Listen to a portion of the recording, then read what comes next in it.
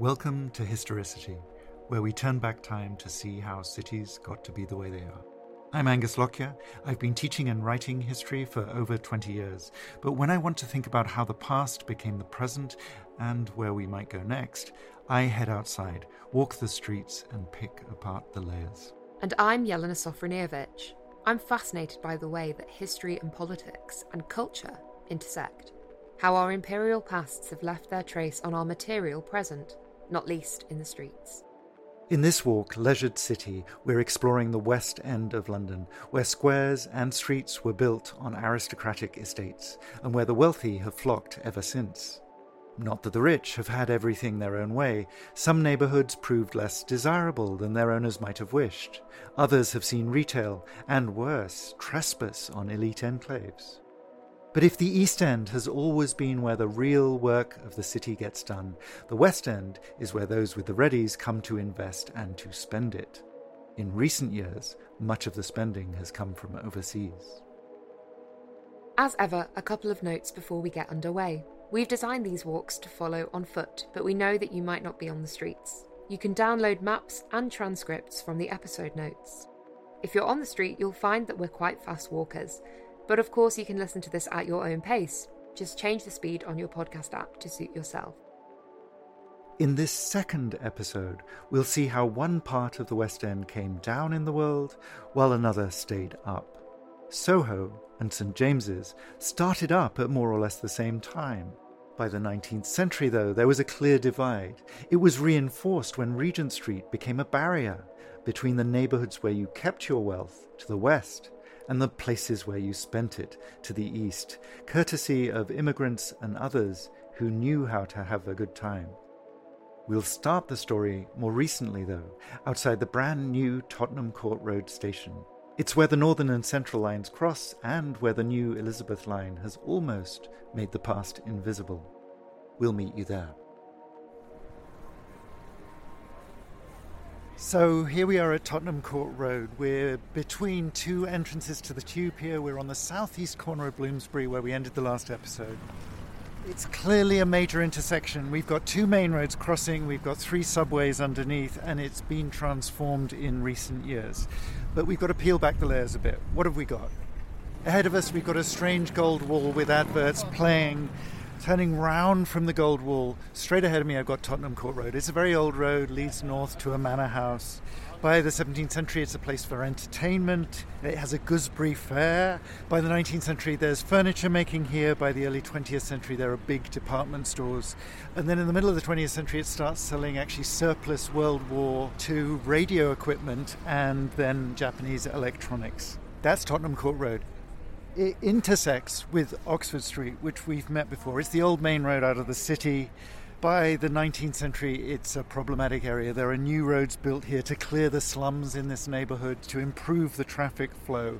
The one we're actually standing on is Charing Cross Road, built right at the end of the 19th century, soon becomes Bookshop Central, Foyle's very famous bookshop just down the street. But the real story here starts off in the post-war, after World War II. The London County Council wants to improve the traffic flow. Cars are taking off. But this provides an opportunity for developers, not the aristocratic developers we talked about in the last episode, but new, modern developers. Very cannily, they buy up areas around main intersections. And then, if the London County Council wants to develop them, the developer gets waivers on all the rules about what you can develop and how, on density, on height. And the one we're looking at next to this gold wall is Centre Point. It's one of the first tower blocks in London. The London County Council in return gets some land for a roundabout, which it in fact never builds. That was its grand idea here. And the developer is called Harry Hyams. He hires a man called Richard Seifert. We met him briefly in the last episode. He trained in the 1920s, 30s in the University of London. And over the years in the post-war period, he develops 600 buildings. He's known for not being very public, but delivering projects on time and on budget. He is the developer's darling. The critics at the time hate almost everything he made, and this is one of the famous ones. The developer made out like a bandit. He invested 3.5 million. He left the whole building empty while it appreciated because of where it was, and he eventually cashed out with an 11 million profit. Nice money if you can get it. By that point, this area is changing. Just to our south, beyond the Gold Wall here, we've got Denmark Street, 17th century street, making metalwork by the 19th century. In the 1930s, it's known as Little Tokyo. It's where Japanese restaurants are setting up. But in the post-war period, it becomes the center of the music scene. It's a place where publishers operate. There are studios, there are music shops. The Rolling Stones record in number 4 Denmark Street. The Sex Pistols live in number 6. Bowie hangs out at a cafe at number 9. It's an important place. But fast forward 50 years, more or less, and the world has moved on. Electronics on Tottenham Court Road have moved online. Music has become big business. Books, thank God, are still with us. But the city still needs connecting. We never have the infrastructure we need. And so Crossrail comes to town. This is the story here. This is one of the main intersections for this new fast east-west line linking London together. Around the station there are £1 billion worth of development. They knock down an old theatre, the Astoria. It was a warehouse in the 1920s. It becomes a big music venue by the 1980s. Acid House gets going here. And what's replaced it is this Gold Wall. It's Outernet London. I don't know who came up with the name. It's just opened. It includes a 2,000-person capacity venue, a 465 quid a night hotel, and according to the CEO, it is, quote, the world's largest, most advanced atrium of content, a disruptive, atomized brand engagement platform. In other words, this is building as advertising. This is where London now is. But all of this exists because it's on the boundary of several great estates, dating way back 4 centuries. Those estates are themselves divided by an old Roman road. It makes sense to put modern roads here. We can hear the traffic on them in the background. And therefore, also, because it's a major intersection, it's a good place to put other things, like subways, like offices, like shopping, which we see around us today. But, as we already know from the first episode in this walk, life in the West End is not lived at the main intersections. It's lived in the smaller squares, the smaller streets, the cafes, the smaller venues, above a shop where you can begin to record your first album, perhaps. So we're going to walk into Soho, leave the Gold Wall on your left and cross the street. Go between the 2 new modern blocks on the other side of Charing Cross Road.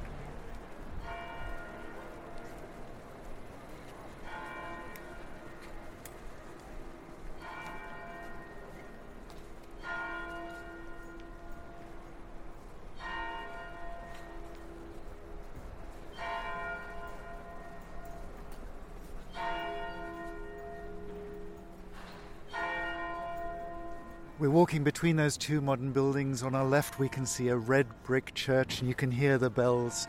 We're crossing the road now and we're aiming for this strange misshaped timber-framed building in the middle of the square. We're going to stand next to that and look at what's around us.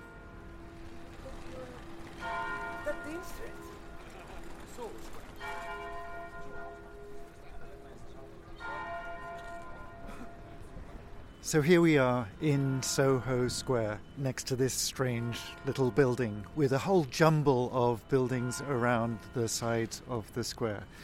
We know that Bloomsbury Square was the first of the squares of the West End, and it was soon followed by 3 others.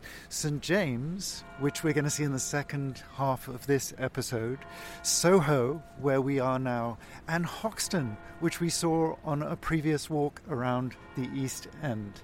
These days, of course, all of these are very different places, and that story of how they become different tells you a lot about what they're about. The story here in Soho Square is familiar. It used to belong to religious foundations. Henry VIII seizes it. He turns it into a hunting park. That's where the name Soho comes from. Originally it's a hunting cry.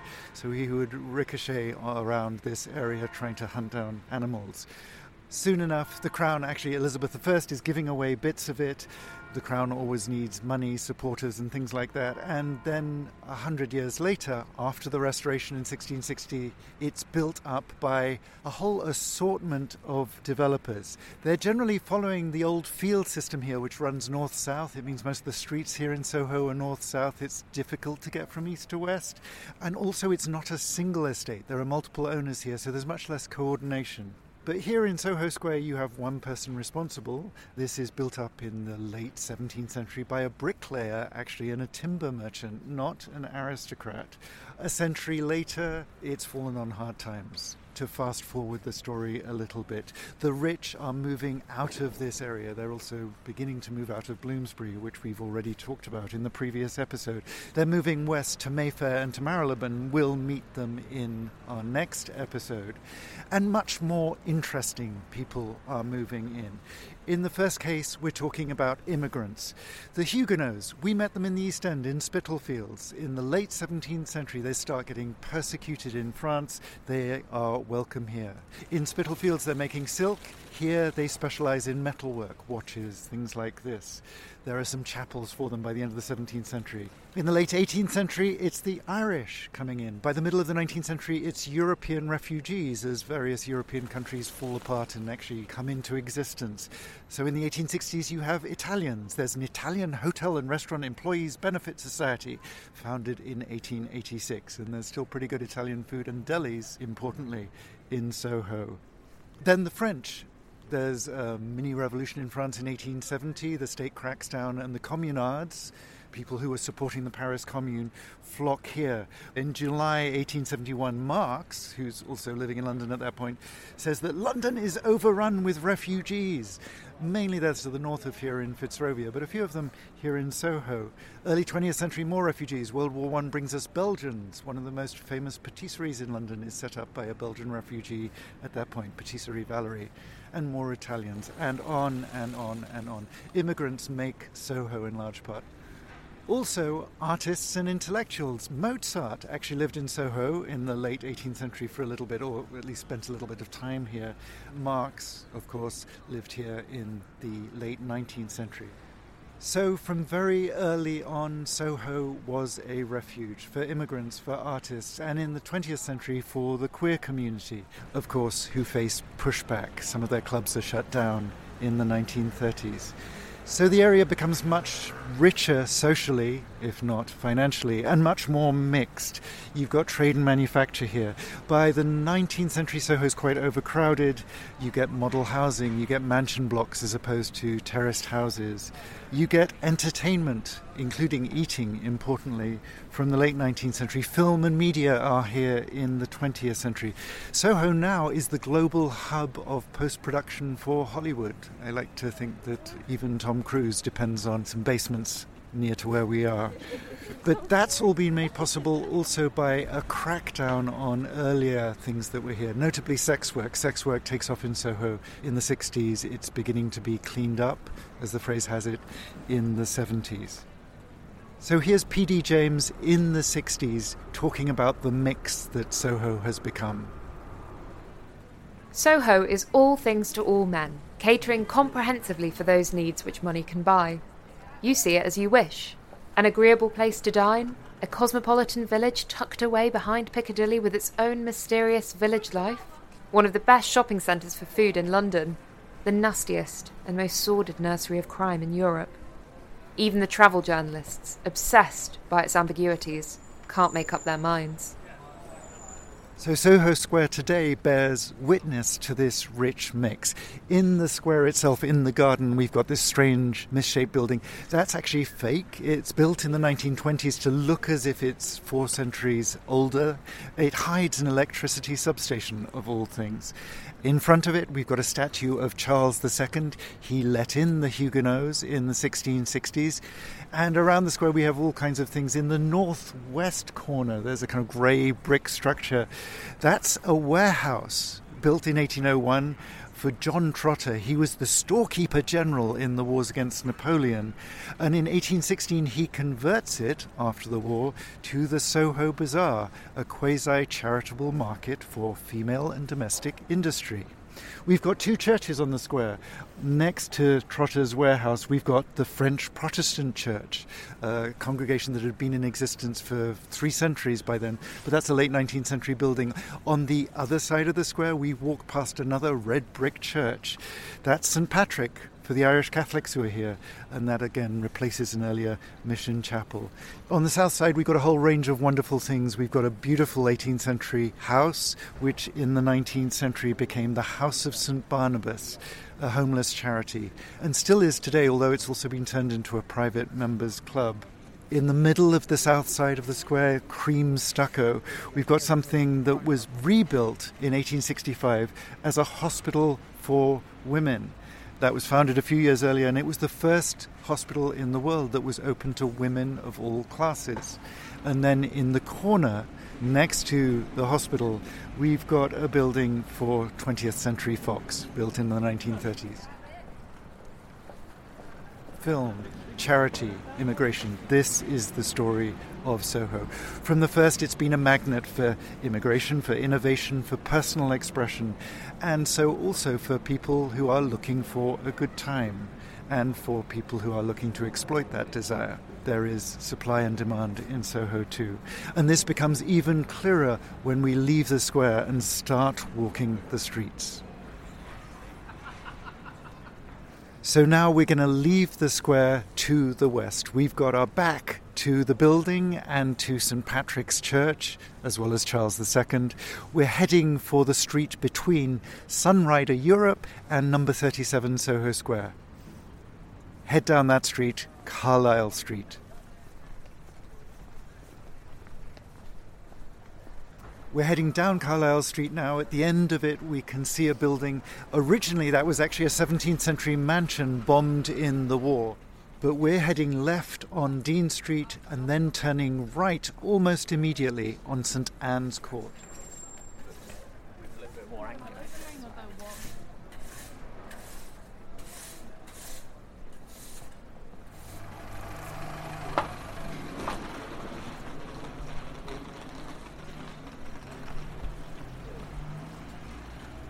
We're now on this short little stretch of Dean Street, and we've got the wonderful contrast here. We've got number 88, which is actually a newsagent, but this incredible late 18th century frontage, very decorated. And then on the left, a block by the Soho Housing Association, a partnership between the Soho Society, who want to conserve Soho, and the council, providing much needed housing, this one from the 1980s. But again, we're now turning right on St. Anne's Court.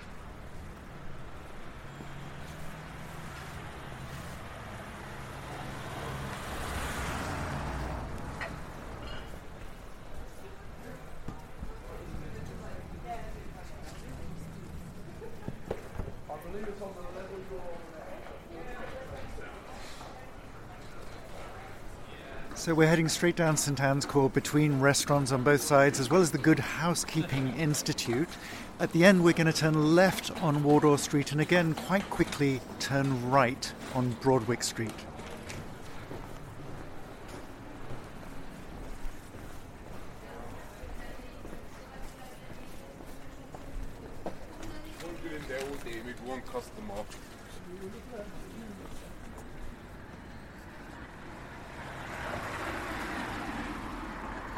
We've turned left on Wardour Street. We're going to turn right almost immediately on Broadwick Street.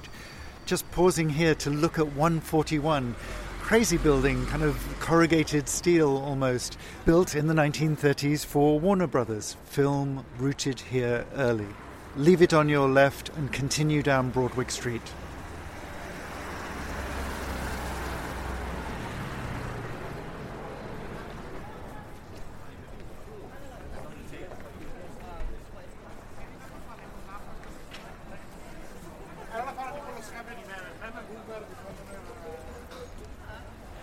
We're walking down Broadwick Street now. When you see Berwick Street, just stop there by the Blue Post pub.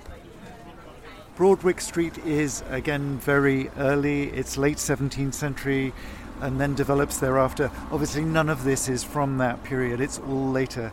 If you look left, you've got a very striking building, steel-framed, lots of glass. This is also Richard Rogers. We've met him many times before. He's the one who did the Lloyd's building in the city.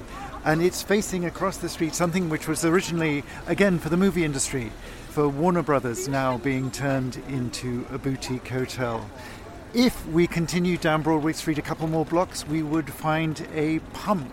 This is commemorating the famous discovery by John Snow in the middle of the 19th century that cholera is not transmitted by air but by water. The pump that used to be there in the middle of the 19th century was infecting the whole neighborhood. If you want to find out more about that story, I suggest reading Stephen Johnson's book, Ghost Map. But we're turning left on Berwick Street, and immediately we can smell and hear the food stalls that are now congregated here. This is all very recent. In the early 21st century, though, so only 20 years ago, a critic noted that Berwick Street was Soho at its roughest. Battered 18th century houses, plainish later building, mostly old-fashioned trades. We'll see them, fabric shops and other things, as we walk down the street.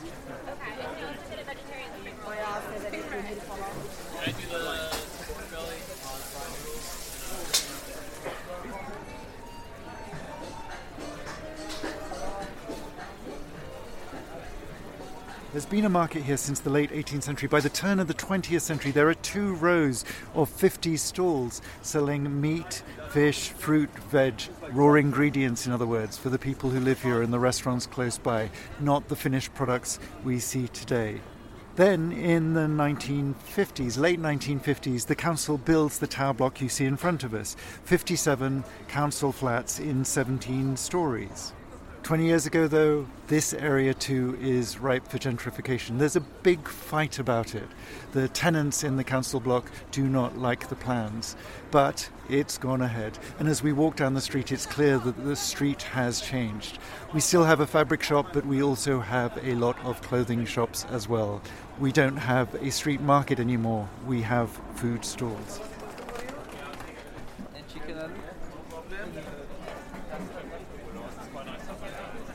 Continue down Berwick Street past the food stalls. We'll meet you at the end.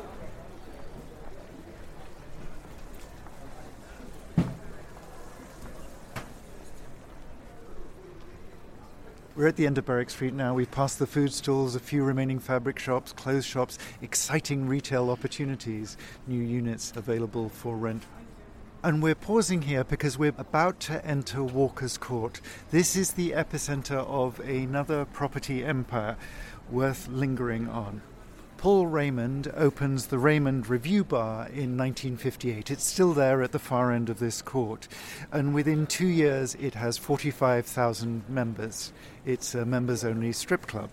He buys the freehold, he gets into soft porn publishing in the mid-1960s, but he also starts to build up his property empire. So when the council cracks down on the sex industry, on the strip clubs, the sex shops and so on, he's ready to jump to a new business venture. He builds up a portfolio of 400 properties, and at one point he's thought to be the richest man in England thanks to the value of those properties. He died, though, in 2008.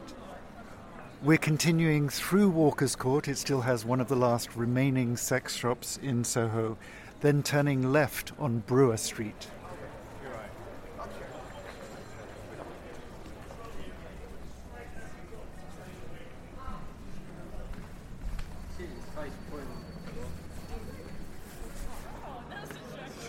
We're at the end of Walker's Court now. When we glance up, we can see Raymond's Review Bar still in operation.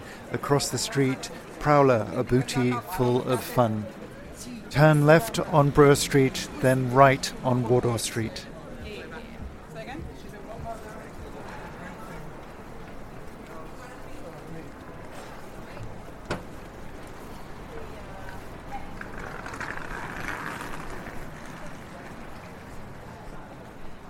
We've turned right on Wardour Street now. It's an old lane. On our left, we can see Old Compton Street. This is really the centre of the queer community in London. Back in the 18th century, a French enclave. It's seen troubles over the years. Even as recently as 1999, there was a neo-Nazi bombing here of a very popular gay pub, the Admiral Duncan. Now we've got St Anne's. We can see a churchyard on our left, an old church, a strange early 19th century tower, bombed in the war and been converted. Now what you've got is a mixed-use scheme. You've still got a small chapel, you've got a rectory, but you've also got the premises for the Soho Society, who are trying to conserve the neighbourhood, and 20 flats for the Housing Association. We're continuing down Wardour Street and we're going to cross Shaftesbury Avenue.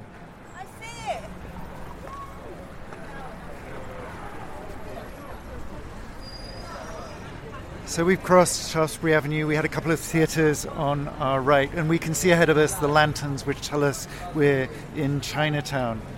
But Chinatown is recent. Chinatown has only been here since the 1970s. That's when the Chinese community in London relocates from Limehouse, close to Canary Wharf, over in the east, to here, and it's built up in these last 50 years. And before Chinatown, of course, there are other things. We're glancing to our right now. We can see a sign for a theatrical costumier, which is a spectacular front, and he's showing off for his potential clients. We're continuing down Wardour Street. On our left, we have Gerrard Street, the main artery of Chinatown. Old buildings converted to new uses, together with gateways. These were put up in 1985 at the three main entrances. We're continuing down Wardour Street to another one, more recent, put up in 2016.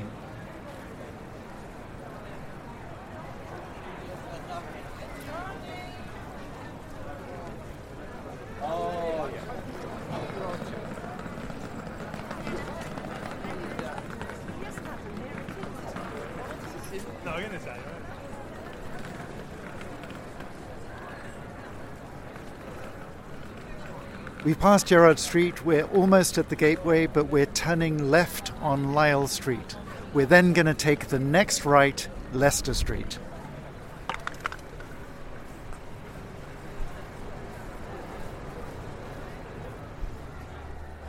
So we've walked down Leicester Street, and here we are in Leicester Square, and you can hear it going on all around us. There's a street performer going off, there's a Christmas market, there's chaos, as there always is. We're less than half a mile from Soho. We're in another square, but they're very different. They're obviously very different. What's going on? Roll the story back, 17th century, another aristocrat, the Earl of Leicester, gets a license to build a mansion on the north side of the Royal Mews. We met the Royal Mews in our last episode, it's where we started. He gets that license in return for laying out the land with walks for the benefit of the parish, but he doesn't really observe the agreement. He encroaches on them, and basically the square as we see it today is a kind of piecemeal development. His mansion is over in the northeast corner. The square isn't a square at all. It's a very strange shape.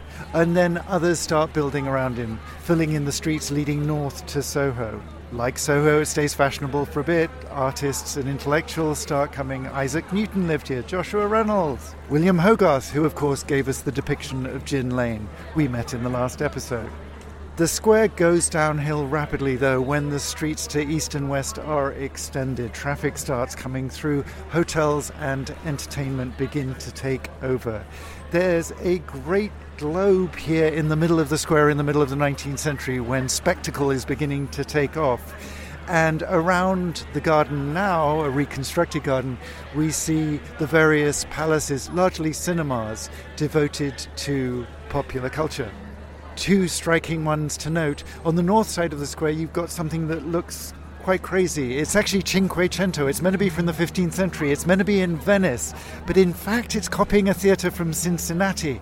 Originally, this Empire Theatre had 3,226 seats in one auditorium. It's since been subdivided. The way we show movies has changed. On the other side of the square, an Odeon cinema, very austere in many ways, now a digital front, and that replaces other things too. It replaced a late 19th century theatre with minarets, of all things, which replaced a panopticon of science and art. Leicester Square, since the 19th century, has been about entertainment.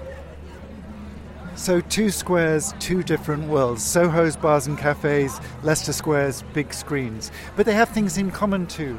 Culture in this part of the West End has always been popular and democratic, if not always cheap. But they're both quite different from the places we're going to explore in the second half of this episode and the next episode, where wealth has its way. To get there, we're just going to walk a little bit west along Coventry Street. This little street condenses the way entertainment has changed over the years.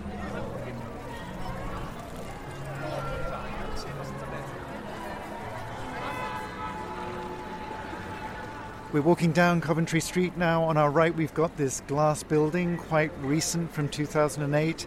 It used to be the Swiss Centre, a modernist showcase for Swiss culture. We've got a couple of totem poles in the middle of the street with the cantons of Switzerland displayed on them. Those used to be on the roof of the former building. This building now dedicated to M&M Candy, as well as a W Hotel, tells you something about the area around Leicester Square.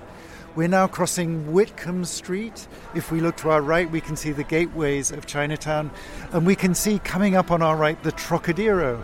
There's a lot to say here, but all you really need to know is it's always been about entertainment. Originally it was a tennis court, then in the 19th century there was a circus, a subscription theatre. It became a renowned centre for prostitution in the late 19th century, and then it opens right at the end of the century as this, the Trocadero, which becomes the centre of mass catering in the West End. It's bought by J. Lyons. They are originally cake makers, responsible for Bakewell tart, among other things. They open a restaurant here, then they open a corner house where you can get a nice cup of tea, and then a huge place in the 1920s with 3,000 seats. That all closes down in the 1960s, and the Trocadero reopened in the 80s. If you go inside, what you'll find is a vast windowless void leading to shops, to cafes, to cinemas, and so on. But I suggest walking on. So continue down Coventry Street. Now on our left we can see Haymarket, another ancient lane. In the middle of the 17th century there is a market for hay here. That's what the name means. And it serves the Royal Mews. We met them in the last episode. So we're crossing Haymarket and we find ourselves in Piccadilly Circus. We're going to pause by Eros, the statue in the middle.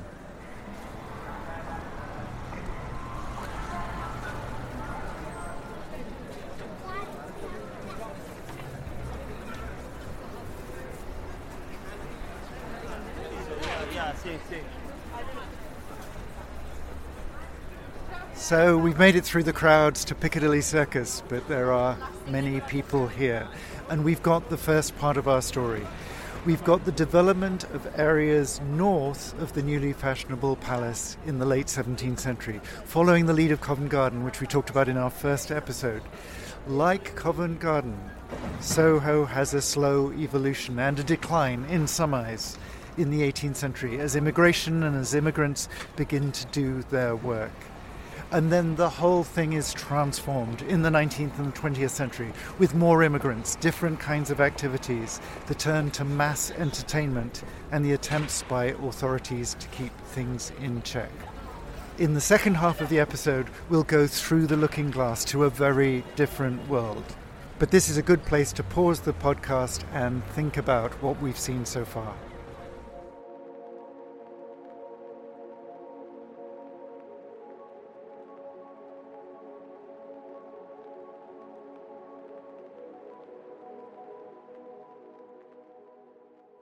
Welcome back. Now we're going to see how the same model of aristocratic capitalism played out at the same time as Soho, the late 17th century, just a stone's throw away in St. James's. That's a neighbourhood where wealth has continued to hold sway, where the wealthy have built houses and clubs and provided the demand for the shops and the services that will cater to their whims. To get there, we'll need to walk towards the palace, which explains why they're here. But we're starting here in Piccadilly Circus, next to Eros. It's a later invention. It's one anchor of a scheme to please a prince. But it also creates a barrier between the popular culture we've just passed through and the elite neighbourhoods to our west. To cut a long story short, 1811, George III is mentally incapacitated. He has a liberal but a very debauched son, the Prince of Wales, who becomes regent. Prinny, as he's called, he thinks that London needs an upgrade. He wants to be on a par with Napoleon's Paris. Royal jealousy in play here. But also he wants to enhance his own prospects and properties. He's got a residence down towards the south on Pall Mall, Carlton House. He's also got royal estates north of Oxford Street. And so he hires John Nash. Welsh parents, brought up in Lambeth, where Eleanor Code is making her stone. He describes himself as thick, squat, dwarf figure with round head, snub nose and little eyes. But in 1789 he marries Mary Ann Bradley. She's possibly the prince's mistress, and he's in. In 1806 he becomes head of what becomes the Crown Estate. We'll hear more about them in a minute.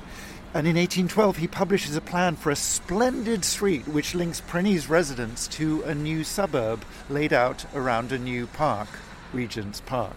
Nash is quite explicit about what he's doing. What he promises, here's the quote, a complete separation between the streets and the squares occupied by the nobility and the gentry, and the narrower streets and meaner houses occupied by mechanics and the trading part of the community. He means Soho. So he's going to separate that from Mayfair, which needs protecting, from St. James's, which is already in play. And, of course, he gets royal backing.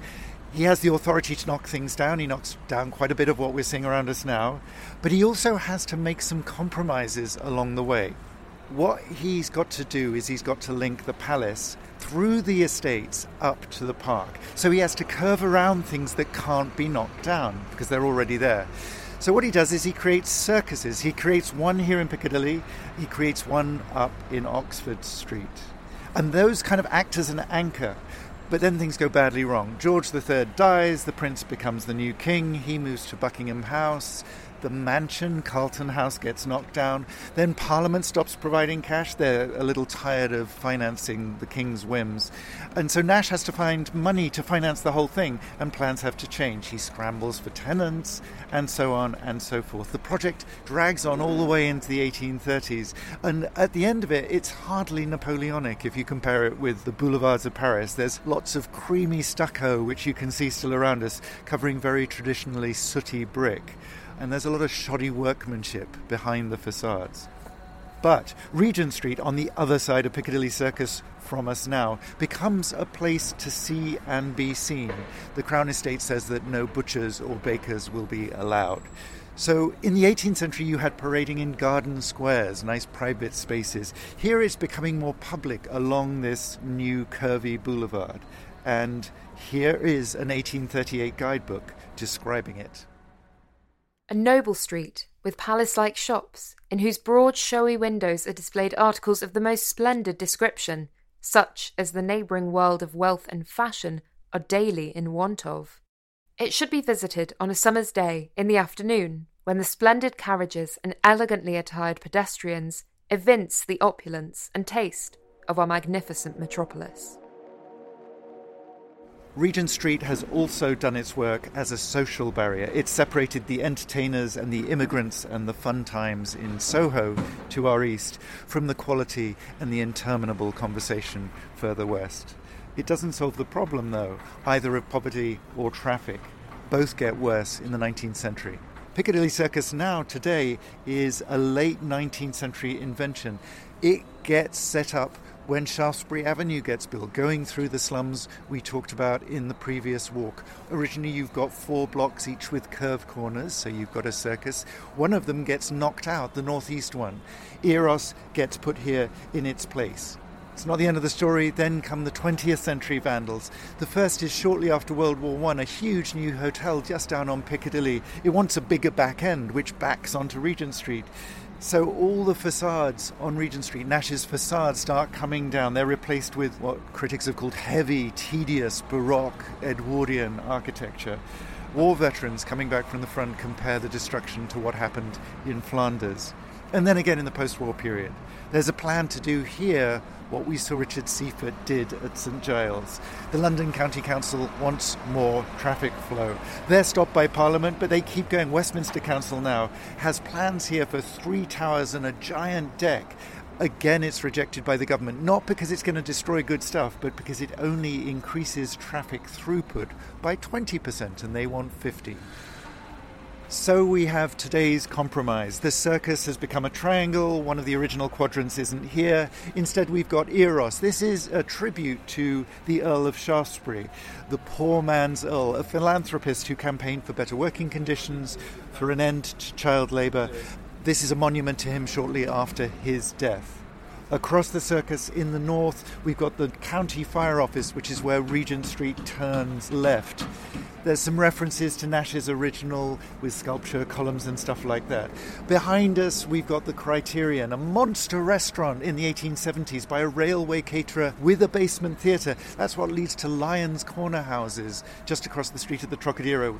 And of course, we've got the adverts across the street. They exploded here in the 1920s. They were confined to this single corner in the 1970s. Digital came along in 1998. Today, I'm being told to love like a boss. Christmas always comes first, and to harness my power like a dragon. Still though, Regent Street today is largely owned by Crown Estates. It's the 6th largest landowner in London. We'll meet the largest at the end of this walk. The estate actually comes with the office of the monarch. It's separate from the vast land holdings of the Windsor family. It's a 14.3 billion real estate business. It also has substantial holdings overseas. It also includes half of St James, where we're going to go next. To get there, we're walking straight down Piccadilly just a little ways. Originally, this is just a lane through some fields. Its name comes from a tailor, Robert Baker, who got rich from pickadilles. Those are stiff collars which you have to wear if you're posh, way back when. And he builds a grand house just east of us here, just east of the circus, and that was dubbed Piccadilly Hall. Then, late 19th century, 20th, it becomes what we're going to see. So we're turning left from the adverts and we're heading straight down Piccadilly across the street.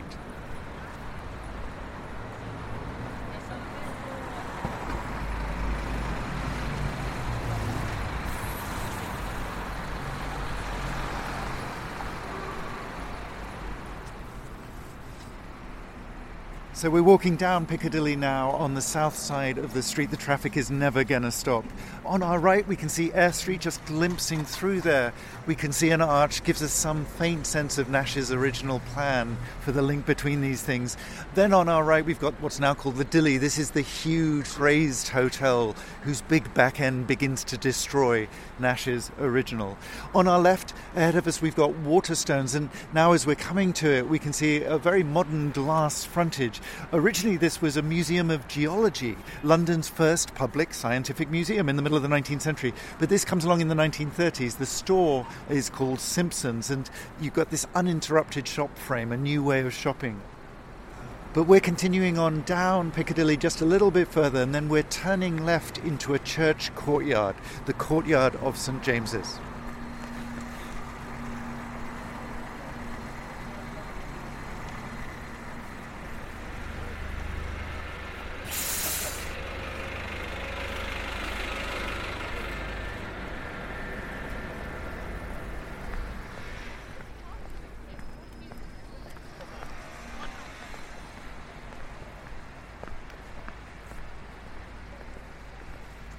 So here we are in the courtyard of St James's. This is actually the entrance to the St James's estate. It's built as part of the plan, and it's built by Christopher Wren. He's an old friend by now. We met him in our very first walk through the City of London.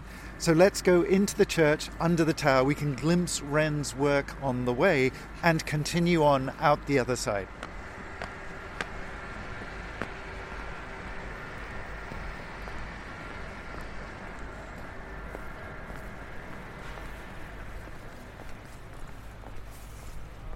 If you happen to be here when the church is in fact closed, you can go back out of the courtyard, up Piccadilly again a little bit and down Church Place.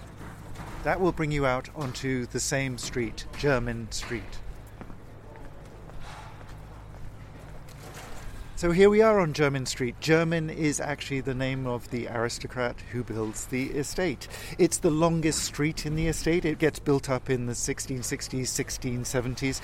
By the early 19th century, it's very well known for private hotels. And then in the 20th century, you see what you see today. Shirt makers, above all. Harvey and Hudson, directly opposite at number 97. There are a few other things as well. Shoe shops, a very good cheese shop at 93 if you need some Stilton. but we're turning left and immediately right down Duke of York Street.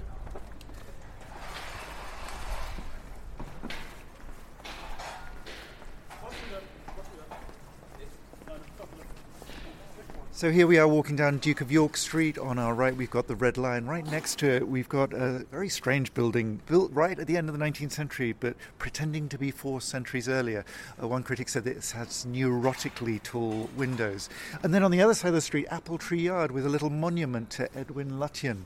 We've met him before. He's the architect of New Delhi, and it's here that he drew up the plans for the capital of India. That's how imperialism works. We're continuing down Duke of York Street and we're going to cross over into the square we can see in front of us now, St James's Square.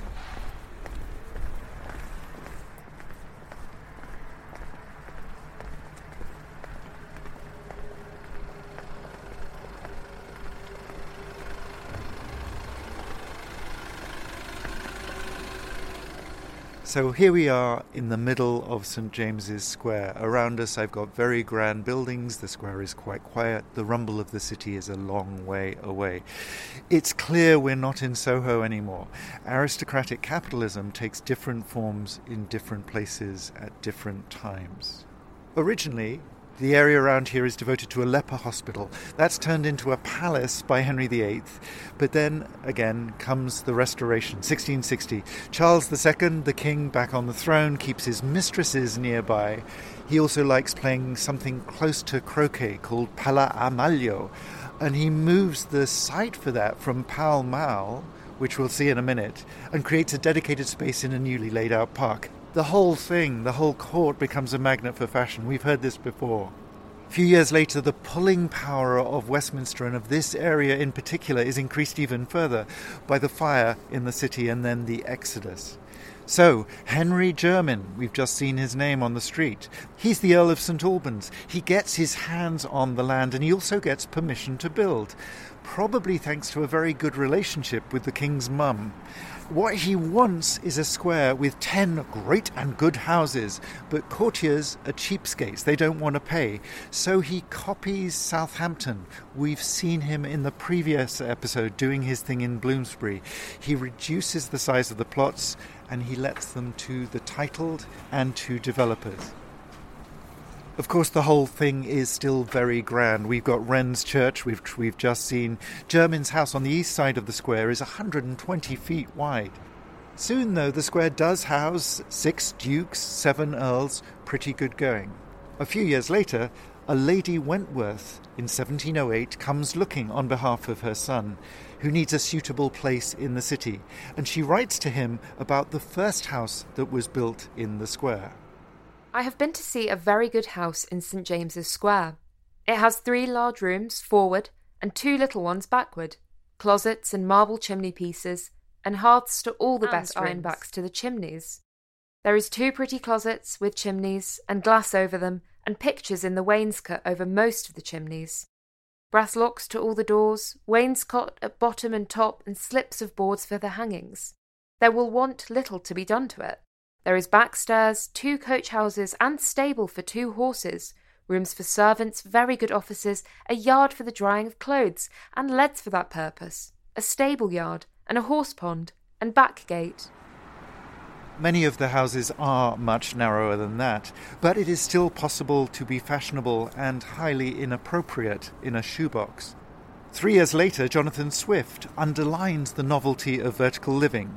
Today, in the morning, I visited upward. First, I saw the Duke of Ormond below the stairs. Then I went up 1 pair of stairs and sat with the Duchess. Then I went up another pair of stairs and paid a visit to Lady Betty.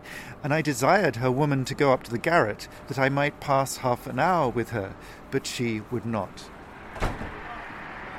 Jonathan Swift, a great satirist, but a man typical of his time. And, like all estates, St James's includes the things you need to make the houses run. Cottages for servants, stables for horses, warehouses and workshops to supply stuff, like Ormond Yard, where we met Lutyens just now. It's also got a market to the east, just next to Haymarket. That was rebuilt by Nash, destroyed in 1916. It's just been redeveloped. And the square kicks off more building. Soon development is spreading north up to beyond Piccadilly into Mayfair, which we'll see in our next episode. And over the years, of course, there's been much rebuilding. Most of the houses now from the middle of the 18th century onwards. By the late 19th century, you've got residential chambers, you've got clubs, you've got institutions, you've got offices in the 1930s. So what you've got today is a real mix, but a very grand mix. Over in the northeast corner, red brick, cream facings to the windows, originally built for the Duke of Kent in the early 18th century. Now it's the Naval and Military Club. They recently relocated here from Piccadilly. On the north side of the square, just left of Duke of York Street, we've got a building from the same time, 1730s. This is now Chatham House, the Institute of International Affairs. What happens at Chatham House stays at Chatham House. Those are the Chatham House rules. Over in the northwest corner, on the left-hand side, we've got the London Library, 1896. Next to it, a 1740s building, very Greek, and then a huge frontage. This was the Earl's original house. Aristocrats for the first 150 years, then a merchant, and then it was leased to the East India Club. That had been founded in 1849 for officers of the East India Company. We've met them before in the City of London. The irony, of course, is the club is founded just before the company loses control in 1858 and then is dissolved in 1874. By then, they've demolished their old quarters and they built this one. This is 1860s, although it is trying to look much older. And they've kept going since by amalgamating with other clubs. A sports club in 1938, a public schools club, and the Devonshire Club in the 1970s. The elite keeps reproducing itself, even if its raison d'etre has disappeared. Given the story of the square, the things we're going to find in the rest of St James's won't come as much of a surprise. The establishment maintains its grip on wealth, power and influence, in part by making sure that anybody who wants to have these things has to own, think and do more or less the same thing. But we're going to leave the square just to really drive this point home. Head east down Charles II Street.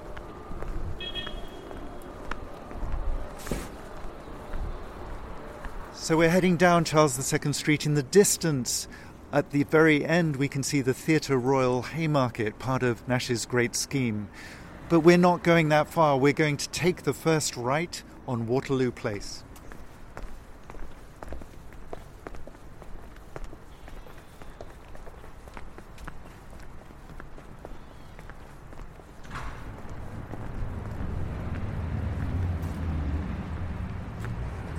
So we're heading down Waterloo Place now. We're heading towards a very tall column, the Duke of York's column.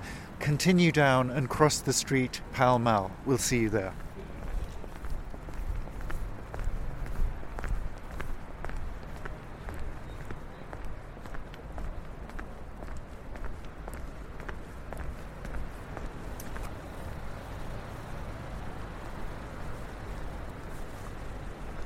So here we are, standing in Waterloo Place. We've got our backs to the Duke of York's column. We're looking back up Lower Regent Street towards the County Fire Office, where we started the walk, Piccadilly Circus. If we'd been here 200 years ago, we'd have been in the Prince of Regent's Palace. The palace dates back a little bit earlier. When Prinny comes along in the 1780s, he starts frantically redecorating on a Parisian model. He uses French decorators. The original budget is apparently 20,000. By 1795, he's 610,000 in debt, which was a lot of money at the time. And then, of course, he becomes king and he pulls it down and Nash has to redo things. So here we're seeing the bottom end, the grand entry to Nash's scheme. We're also obviously surrounded by the statuary, which you can see throughout this bit of Westminster. Ahead of us, we've got a monument to the Crimean War. But the real story here is the clubs. This is the beginning of Clubland. We already saw a few of them in St James's Square. They stretch down Pall Mall to our left, and they're going to be with us to the end of the walk. This story starts earlier in the 18th century. We've got the city's coffee houses moving west. A chocolate house, in fact, becomes the first of these, a new club for the elite. This is what had been public, beginning to go private, indoors, away from prying eyes. We'll meet those clubs at the end of the walk. But then, in the early 19th century, there's a new demand for urban retreat by the middle classes. Of course, not really the middle classes, we're still talking the elite. They just don't have titles and estates in the countryside. They're beginning to congregate according to professional or intellectual interests, and we're standing between two of them. On our right, we've got what was actually built by Nash. Built here in 1827, though the club's a little bit older. It's the United Service Club, a military club for people returning from the Napoleonic Wars. These days it's occupied by the Institute of Director. And then to our left, a little later in 1828, the Athenaeum, a more intellectually inclined club by Nash's assistant and somebody who becomes his rival as well, Decimus Burton. Contrasting styles as well, Greek versus Roman, staring at each other across Waterloo Place. A little later, a little further down Pall Mall, we'll see them from the backside, the Travellers' Club, the Reform Club. By the end of the 19th century, there are 100 private men's clubs in this small area. There are 8 for the Army and Navy, there are 5 for Oxbridge, and there are 9 for women too, because most of the men's clubs do not admit women. If we just briefly glance right towards Haymarket, which we saw earlier, we can see a very different world. Nash tidied things up there too, but that's Theatreland, the beginning of Theatreland. Licensing for theatres is liberalised, theatres proliferate in the middle of the 19th century, and so, of course, prostitution does as well. Dostoevsky, in 1862, comments on girls, quote, aged about 12, who seize you by the arm and beg you to come with them. And there has always been that contrast between Regent Street and Haymarket. We can see a tower here. That's actually a New Zealand building.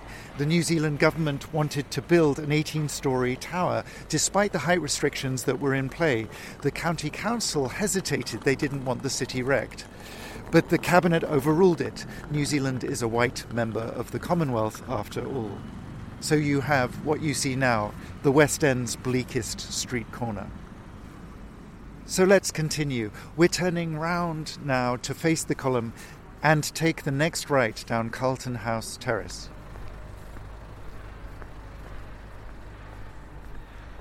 As we turn right down Carlton House Terrace, we can see what Nash replaced the palace with. What he's done here is he's raised the terrace above the Mall, which is below us, on cast iron columns, and now almost the whole terrace is occupied by institutions. Right on the corner here we've got the British Academy, then we've got the Foreign Press Association, the Institute for Contemporary Art. Number 13 is owned by the Hinduja brothers. They're worth 17 billion. On the right, we've got the Royal Society, the scientists coming to retreat from the world. Then the Turf Club, you can see some horseshoes on their door. And then at the end, the Royal Academy of Engineering. And then on our right, we've got the backs of the clubs. We've got the Athenaeum, we've got the Travellers' Club, we've got the Reform Club, all with these very grand gardens. The Reform Club, at the end on the next corner, is built in 1841. It has a wonderful inner glazed courtyard. It has a steam engine under the pavement to pump and heat water that goes through the club itself. And we are going to turn right here to get back onto Pall Mall.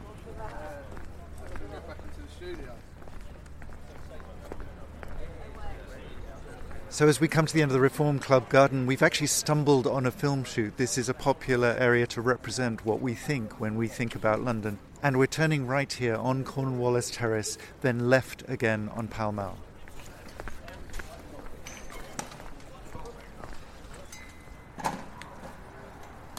Thank you.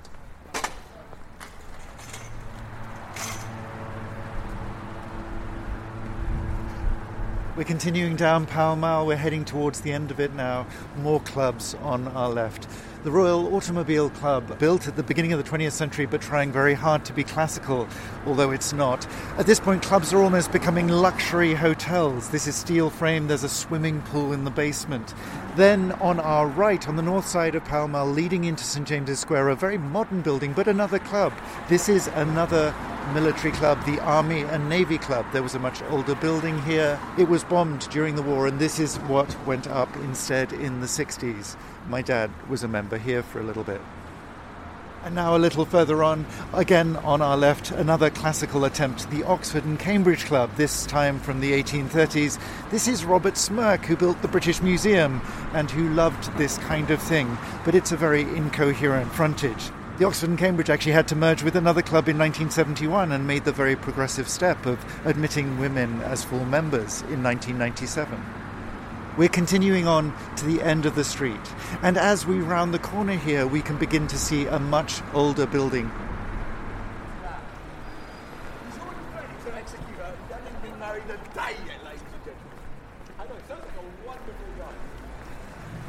So straight ahead of us, we've got the palace on our left, we've got number 88, you can see on our right. We're going to stand right between them.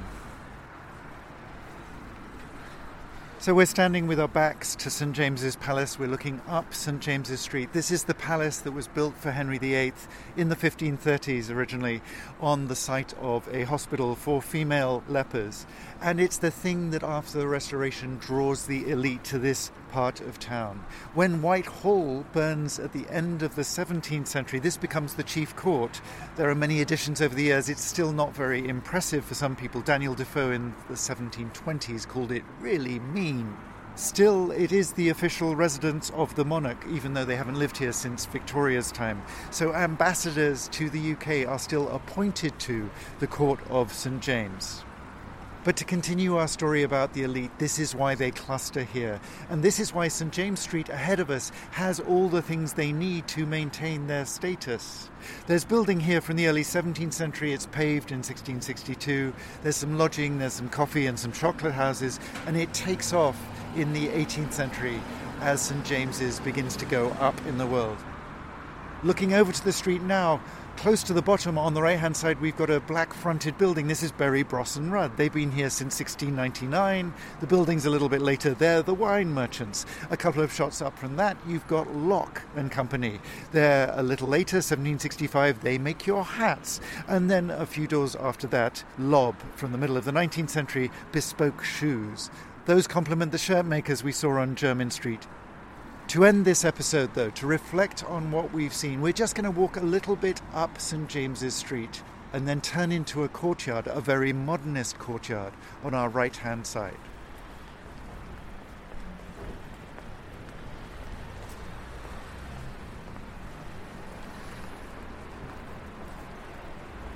We're walking up St James's Street. We're crossing over King Street now. We glance left and we can see the banners for Christie's, one of the big auction houses where you can sell off your family jewels. On our right, we've got a cigar shop, another attribute of a respectable lifestyle. We're continuing up St James's Street. Next on our right, we've got Ryder Street, and on the corner with Ryder Street, we've got the first of these modernist blocks. We're going just beyond that again on St James's Street and then turning into the courtyard we can see appearing now.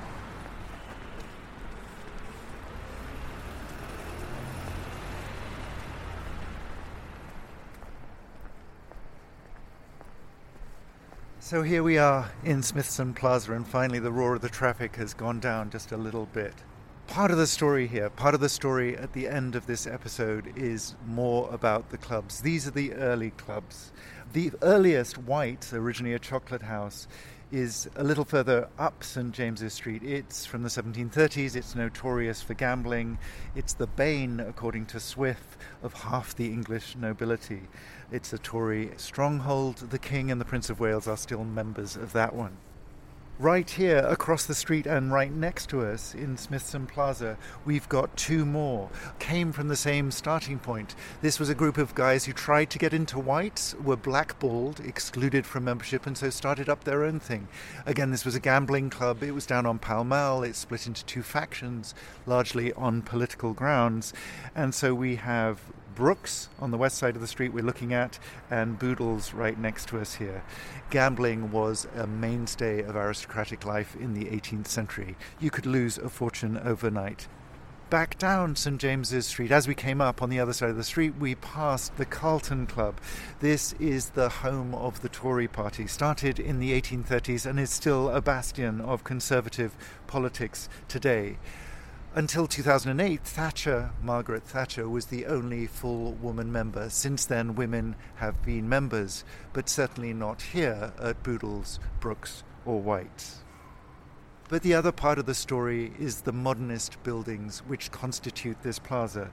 These were originally built in the 1960s for The Economist, the magazine.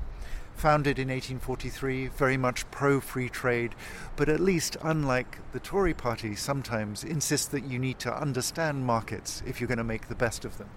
The Economist actually moved out a few years ago in 2017, but you have here some icons of modernist architecture in the early post-war period.